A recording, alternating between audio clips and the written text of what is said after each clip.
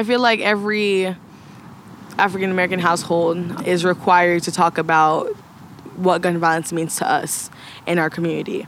It's always going to be a conversation for us because we are unproportionately affected by gun violence.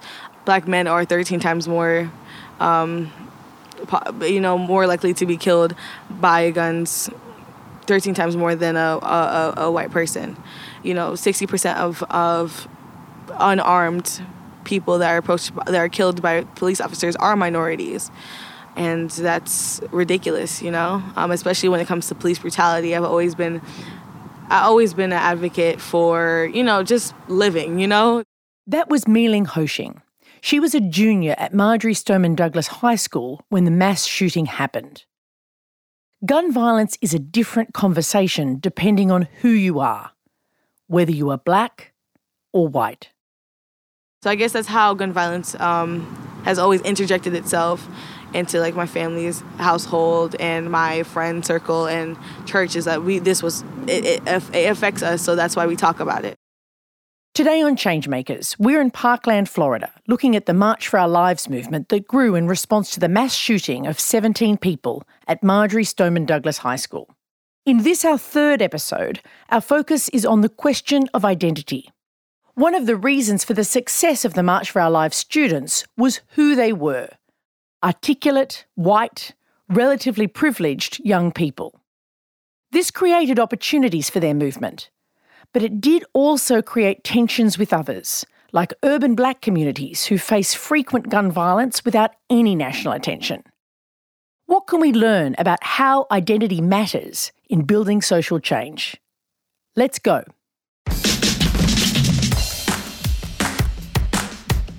I'm Amanda Tattersall. Welcome to Changemakers, the podcast telling stories about people changing the world.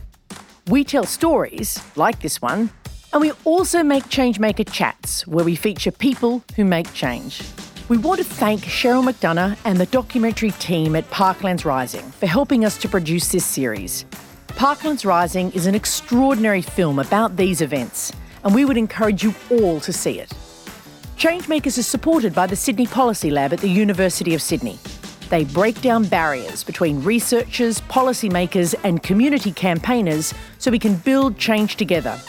Check them out at sydney.edu.au/policy-lab. And you can sign up to our email list at changemakerspodcast.org. You can also find us on Twitter at Changemakers99 or Facebook at Changemakers Podcast.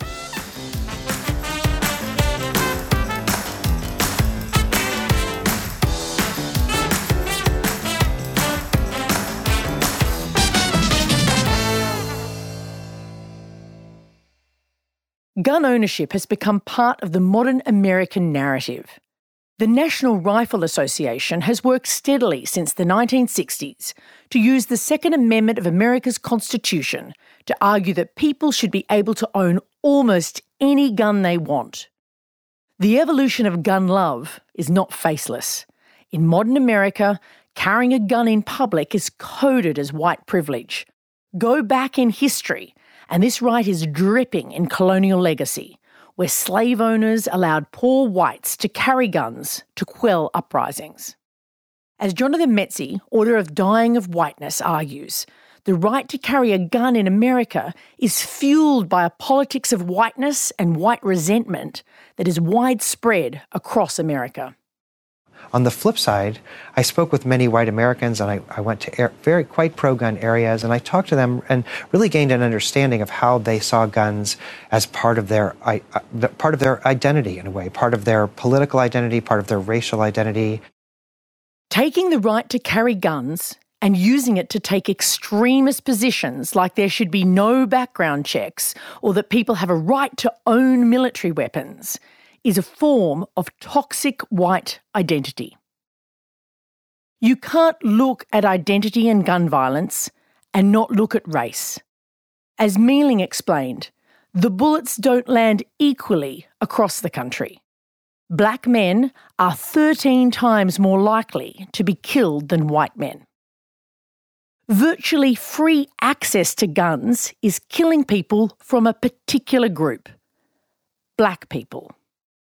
And it isn't just about lives lost. It's about how gun violence frames your life if you're a black person.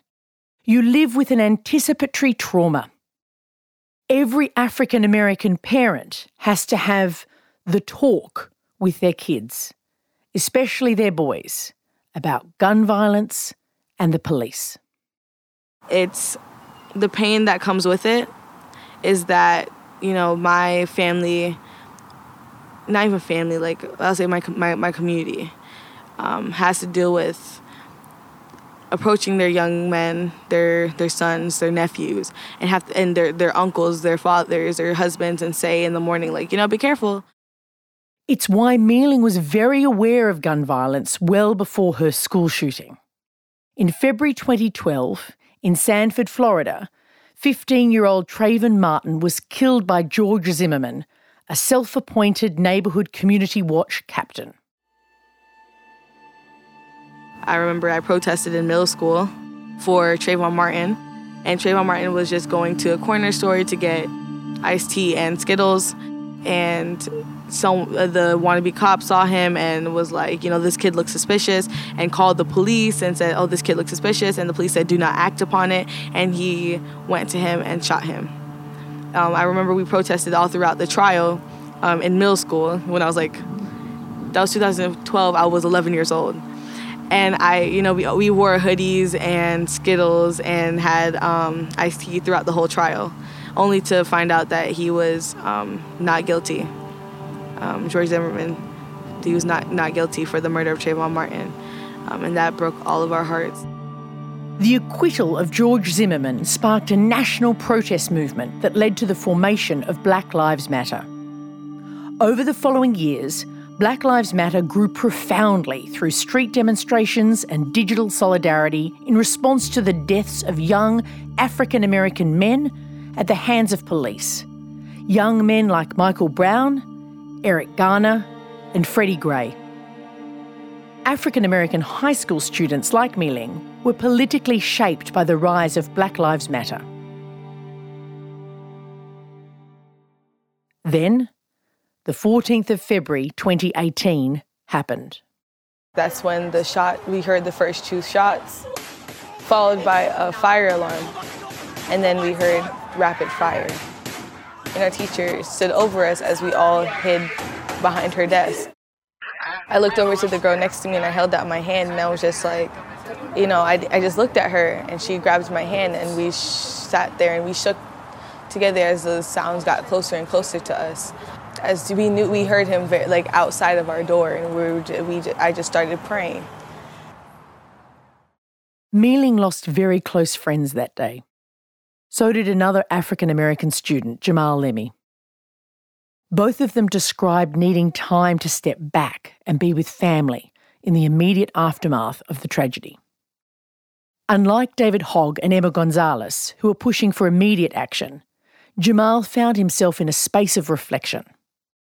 Whether it was the shooting of Trayvon Martin or, Mike Brown or Philando Castile, seeing those shootings and see how it appeared in the news cycle, and then, seeing this event, I was like, I was upset in the way where I was like, the energy towards what happened, in our community, it was a lot different from seeing what the everyday gun violence and police brutality that Black and brown people face in this country. So I was aware to it. And I noticed it, and I thought it was, I thought it was quite extraordinary. But at the same time, there was still this, feeling of, like what makes this, different from what's, what happens every day in our, in our streets.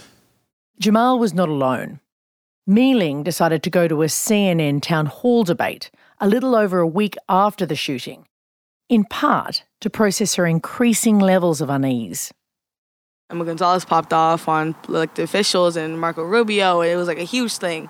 And I was there, and that was just me just being there because what the heck did we just go through? At the event, Mealing saw an African American school board leader. And I felt like I needed to talk to her because, of course, after the 14th and days to come and realizing that we were still on the news, I did not understand where the topic about gun violence about Black people is ever going to come up. I was so upset. And I had no idea how to talk about it because I felt like I would be insensitive to talk about gun violence, about Black people when 17 people just died at my school. But then again, in my head, I'm like, my people have been dying for decades, So I needed someone to guide me on how to talk about this. Whether it was going to be me or not, it had to, I wanted this conversation to be told.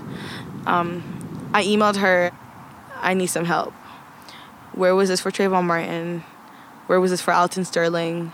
Where was this for the Charleston Church, Pulse nightclub? Like, was the bigger conversation is like, this has been happening forever. So now a nation wants to galvanize it. The whole world wants to galvanize it. We've been marching. My family, my ancestors have been marching for so long. Her email struck a chord with the school board leader. And she emailed me the next day, we're going to get this done, Mei-Ling. The first thing Mei-Ling did was to take her concerns to some of the students leading March for Our Lives. To be completely blunt, I think it took us until we addressed it, and we spoke to Emma Gonzalez, because at the end of the day, we still went to school together, and I still saw her every day, to say, like, this is not intersectional enough. Like, we need to talk about these things. If these things would be brought up, I'm sure that they wouldn't even recognize that Black students go to Douglas. Even mention that until David Hogg reposted, I don't want to speak on behalf of Black students at Marjorie Stoneman Douglas. Like, I don't have my own mouth. There was real tension. If you bring a generous eye, you can see how mistakes were made. The most prominent students were trying to do their best, as fast as they could. There was an ocean of pressure, and under extraordinary circumstances, they were making shortcuts, and sometimes making mistakes. But like anyone, they only had their existing experience to draw on. With no African American members in their inner circle, no one had a deep understanding of how gun violence shaped African American identity. But Mei-Ling did, and her confrontation caused a shift. On the 4th of March, a group of students from Chicago were invited to come to Florida and share some of their experiences of gun violence with the Parkland students. The trip was reported on ABC. The school shooting rampage done in Florida has now united Parkland survivors there with Chicago students who live with violence on a regular basis. They spent the day trying to understand each other. Even though we face different types of gun violence, we all feel the exact same way after having experienced it. There was a great distance to overcome, as Chicago student Trinity Cole Reed said. I think that they could tell that we had been dealing with this violence issue for a long time, and that we wanted to help and that our voice wasn't being heard. After this event, March for Our Lives went broader still. On the 24th of March, at the massive demonstration in Washington, D.C., there were many speakers from urban Black and brown communities that face regular gun violence. The day before the big rally, David Hogg addressed predominantly African American students at a Washington, D.C. school. Many of these communities are disproportionately affected by gun violence, but they don't get the same share of media attention that we do. We must call it out, and we must call it for what it is, and that's racial bias. March for Our Lives created the possibility of an intersectional movement. Intersectional. So what does that mean?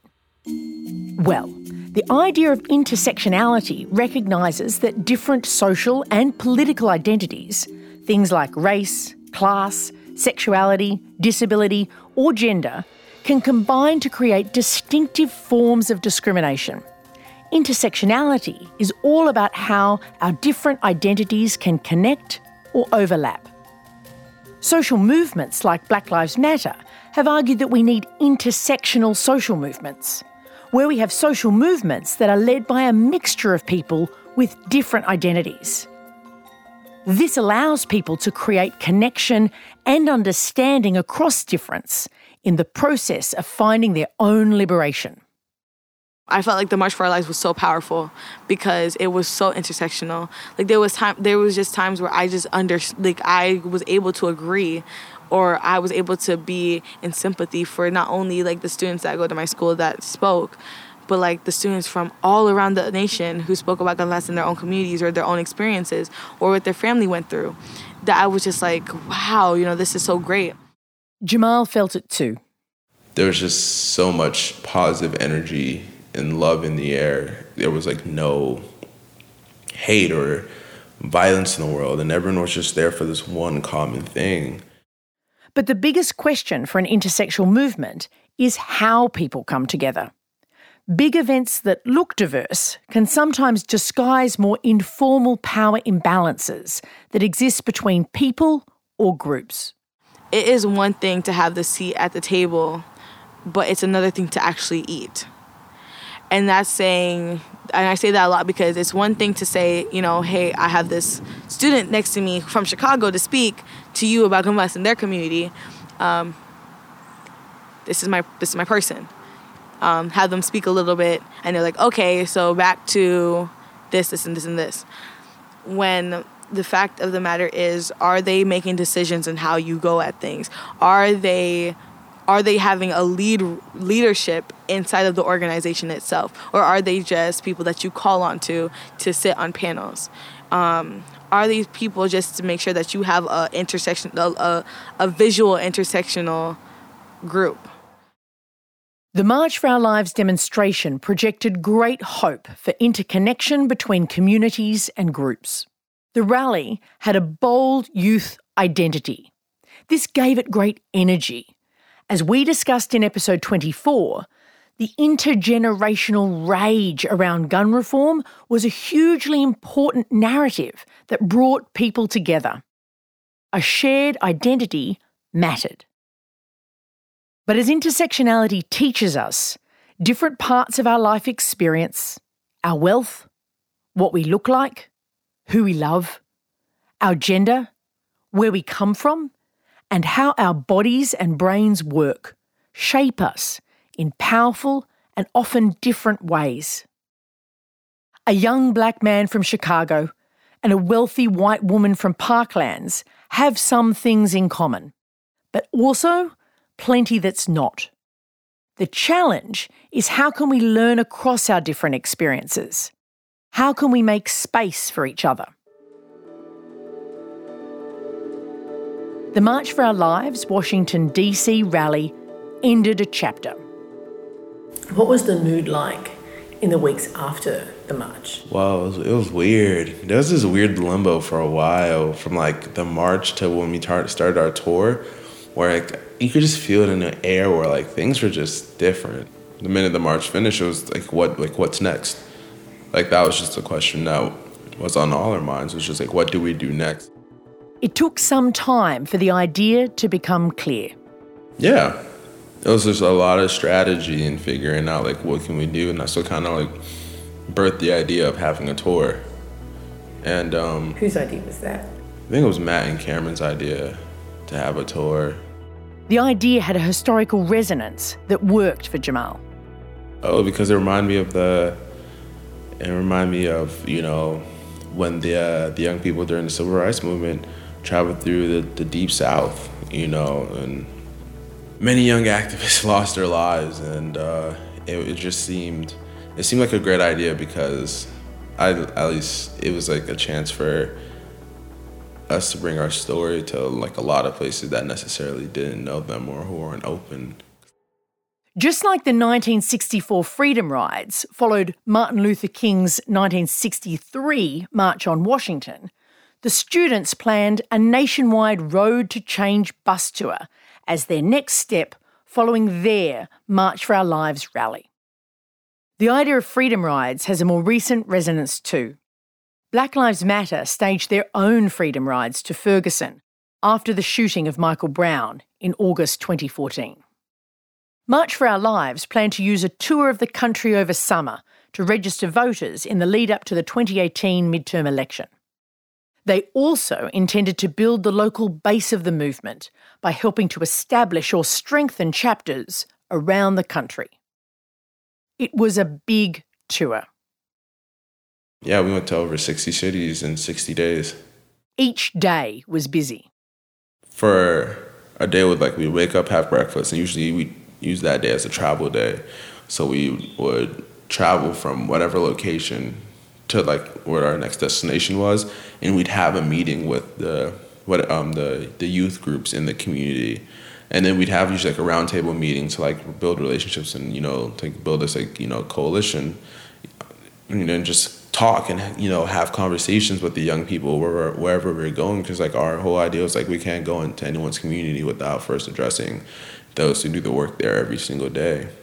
And then after that, we'd have a town hall later that night. And we did that for 60 days. The team already had supporters in most of the places they went. So every location we went to, we were in direct conversation with whoever organized a chapter in that city or a march in that city. So most of the organizers who organized the events we would have in like different cities were like actual organizers from the marches. Every time we went to a city, we usually would have someone there who organized, if not a march or some event. Across the tour, the bus picked up students, giving the team a geographic spread. The process itself was about listening and learning. As you learn more about certain subjects, you just gain information and you gain new perspective and insight. So as we kind of experience more and learn more about what we actually got ourselves into, we realized that we had to kind of readjust our aim for what we wanted to achieve. We just needed to adjust what, our aim to just be as inclusive as possible, because a lot of like what we wanted to do before was, I think, didn't take into account of just different aspects of individuals from different communities that face different issues in relation to gun violence. By placing themselves in different cities all across the country, they were able to see both the differences and the intersections that link together the challenge of gun violence in America. Each place had its own story. In Texas, you can't separate someone who is suicidal or homicidal from their guns. Because in the state of Texas, there's the most gun deaths, and a lot of those deaths are to suicide.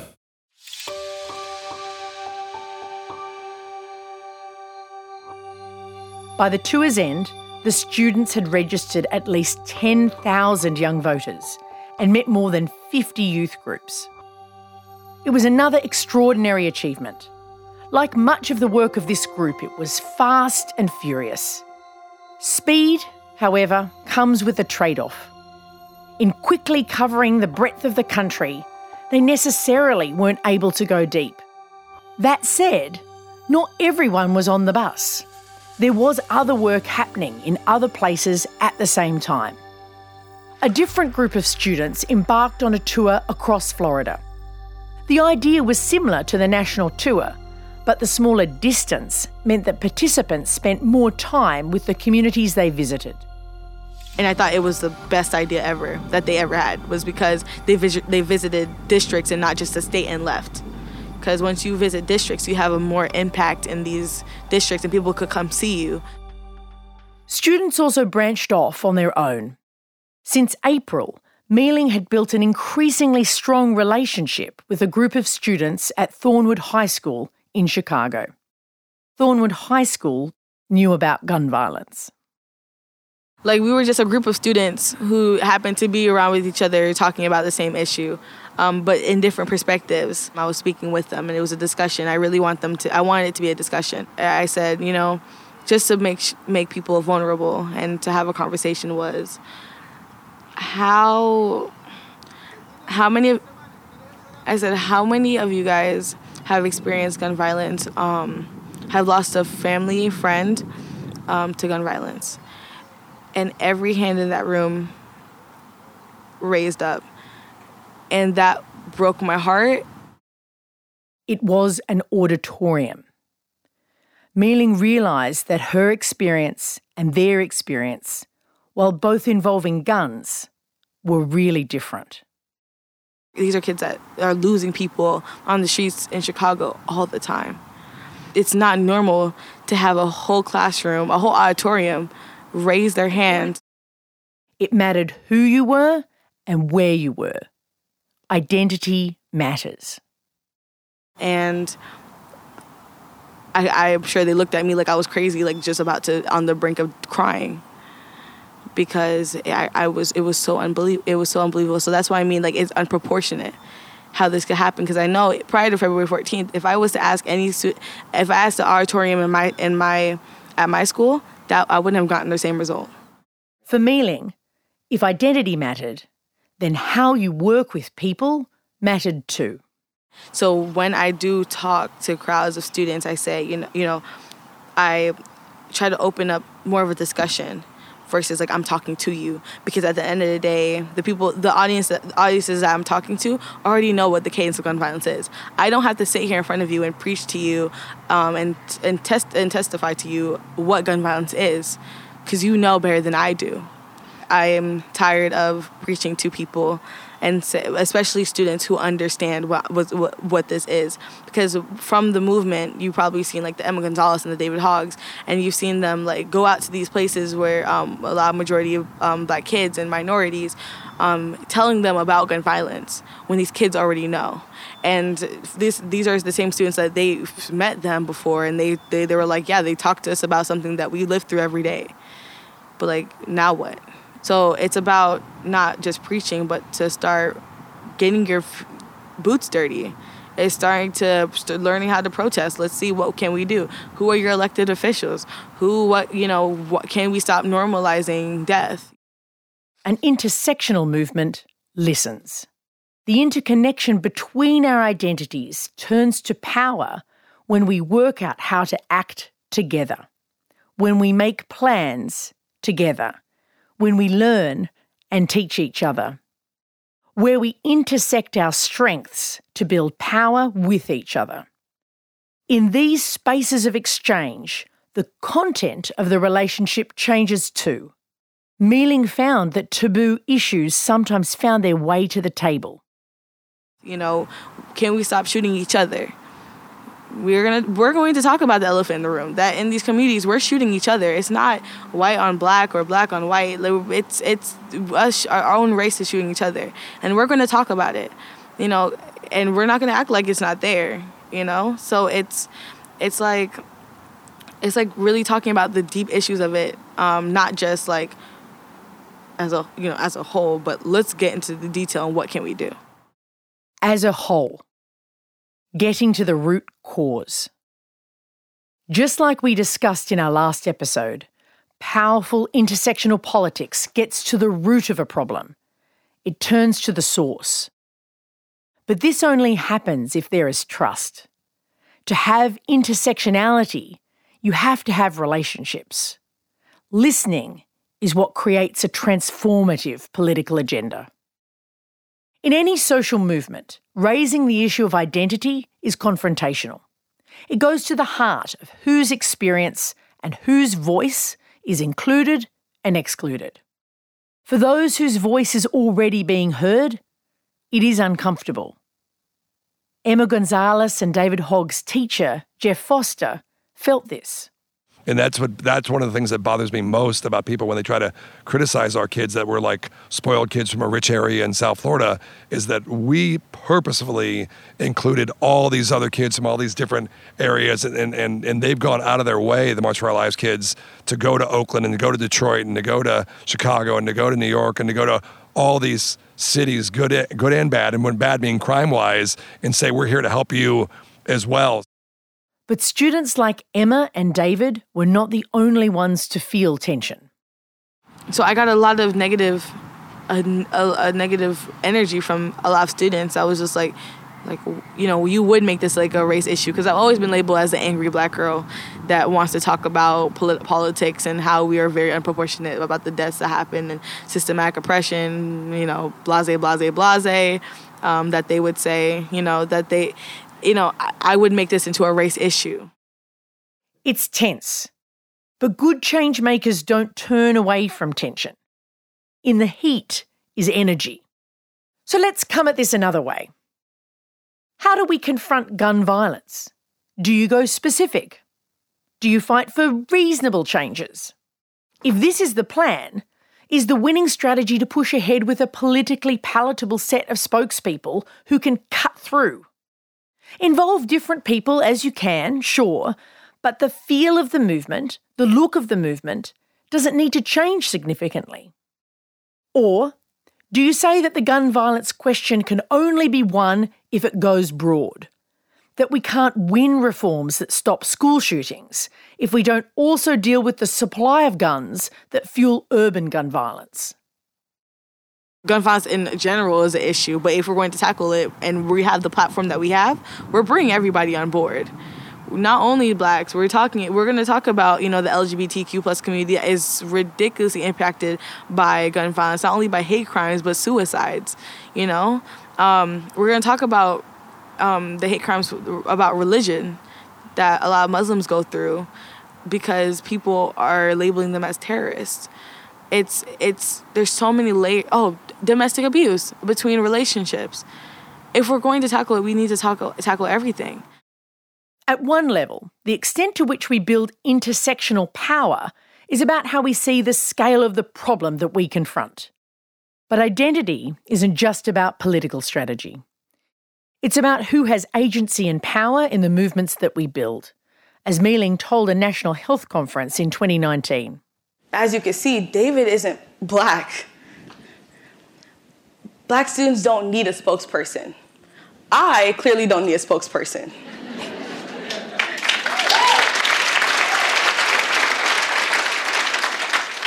Gun violence can affect anyone.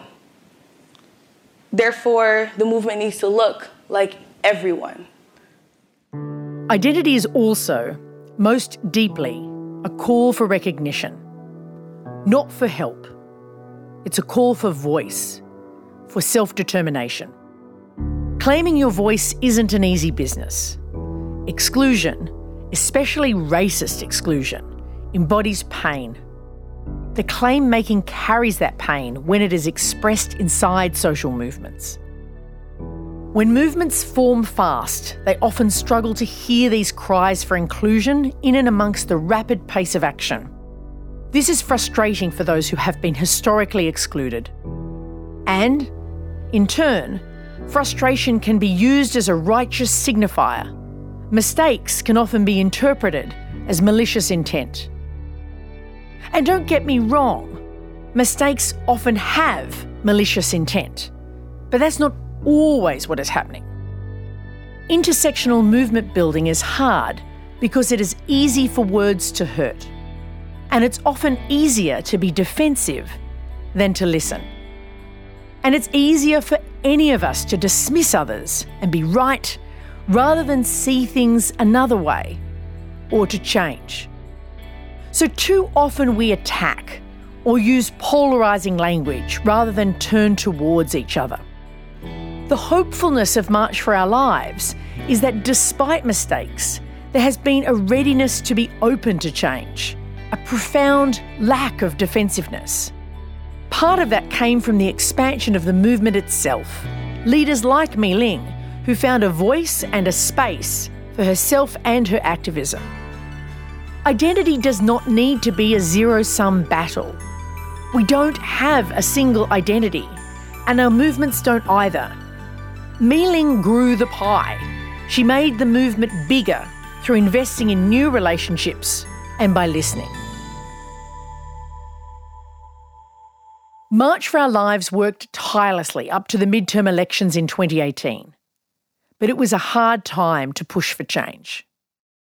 You're always, until we see meaningful, national legislation passed, it's hard to get completely excited about everything. I mean, were we, encouraged again by the youth turnout in the last election? Sure we were. Turnout was up 188% compared to 2014. But at the same time, they lost the gubernatorial races that they were focused on, most dishearteningly, the race in Florida. But to see the kids and how they reacted and to be there, and there were tears and we were hugging and guys, it's okay. You did awesome. You're not going to win every election. March for Our Lives has generated hope that gun violence can change. But its broad place is so much greater than this in the broad schema of American history. David Hogg's mum, Rebecca, was recently reminded of this. All the parents were together for a New Year's Eve party. And, we're watching the countdown to the new decade. and they're talking about big stories of the decade, and all of a sudden, there they show David and Emma. And we were like, holy shit. We forget that they were one of the top stories of the decade. March for Our Lives is a battle for the future, staged by the next generation. The contest is around gun violence, but the idea of intergenerational emancipation is a global one. In Hong Kong, students are fighting to secure a democratic future. Climate strikers across the world are fighting for a livable planet. A universal thread across all these groups is how we manage the tensions that lie across our differences, and how our different kinds of power can intersect in how we work. Identity matters. And recognition matters too. It matters how we can hear and hold each other across our differences as we seek out the change we need. We've sat across hardcore conservative Republicans, with neo-Nazis and et cetera. But we've seen that at the end of the day, we're all humans and we all want to just be heard and we want to be acknowledged, and we all hold opinions and values. And the minute we start to realize that, and once we put that aside, that's where we start to make strides towards a better future and a better world.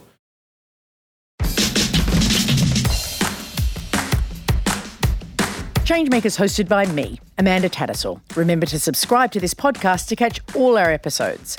This is Series 4, so there's plenty to be inspired by in our back catalogue. Changemakers is produced by Ben Keating. This series is written by Kate Wilde, Amanda Tattersall, with Charles Firth as script editor. Our audio producer is Jules Wookera. Our sponsoring organisation is the Sydney Policy Lab at the University of Sydney.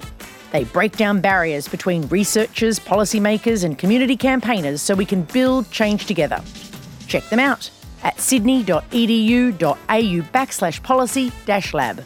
We are also supported by the Organising Cities project funded by the Halloran Trust based at the University of Sydney. Like us on Facebook at Changemakers Podcast and check out changemakerspodcast.org for transcripts and updates on all our stories.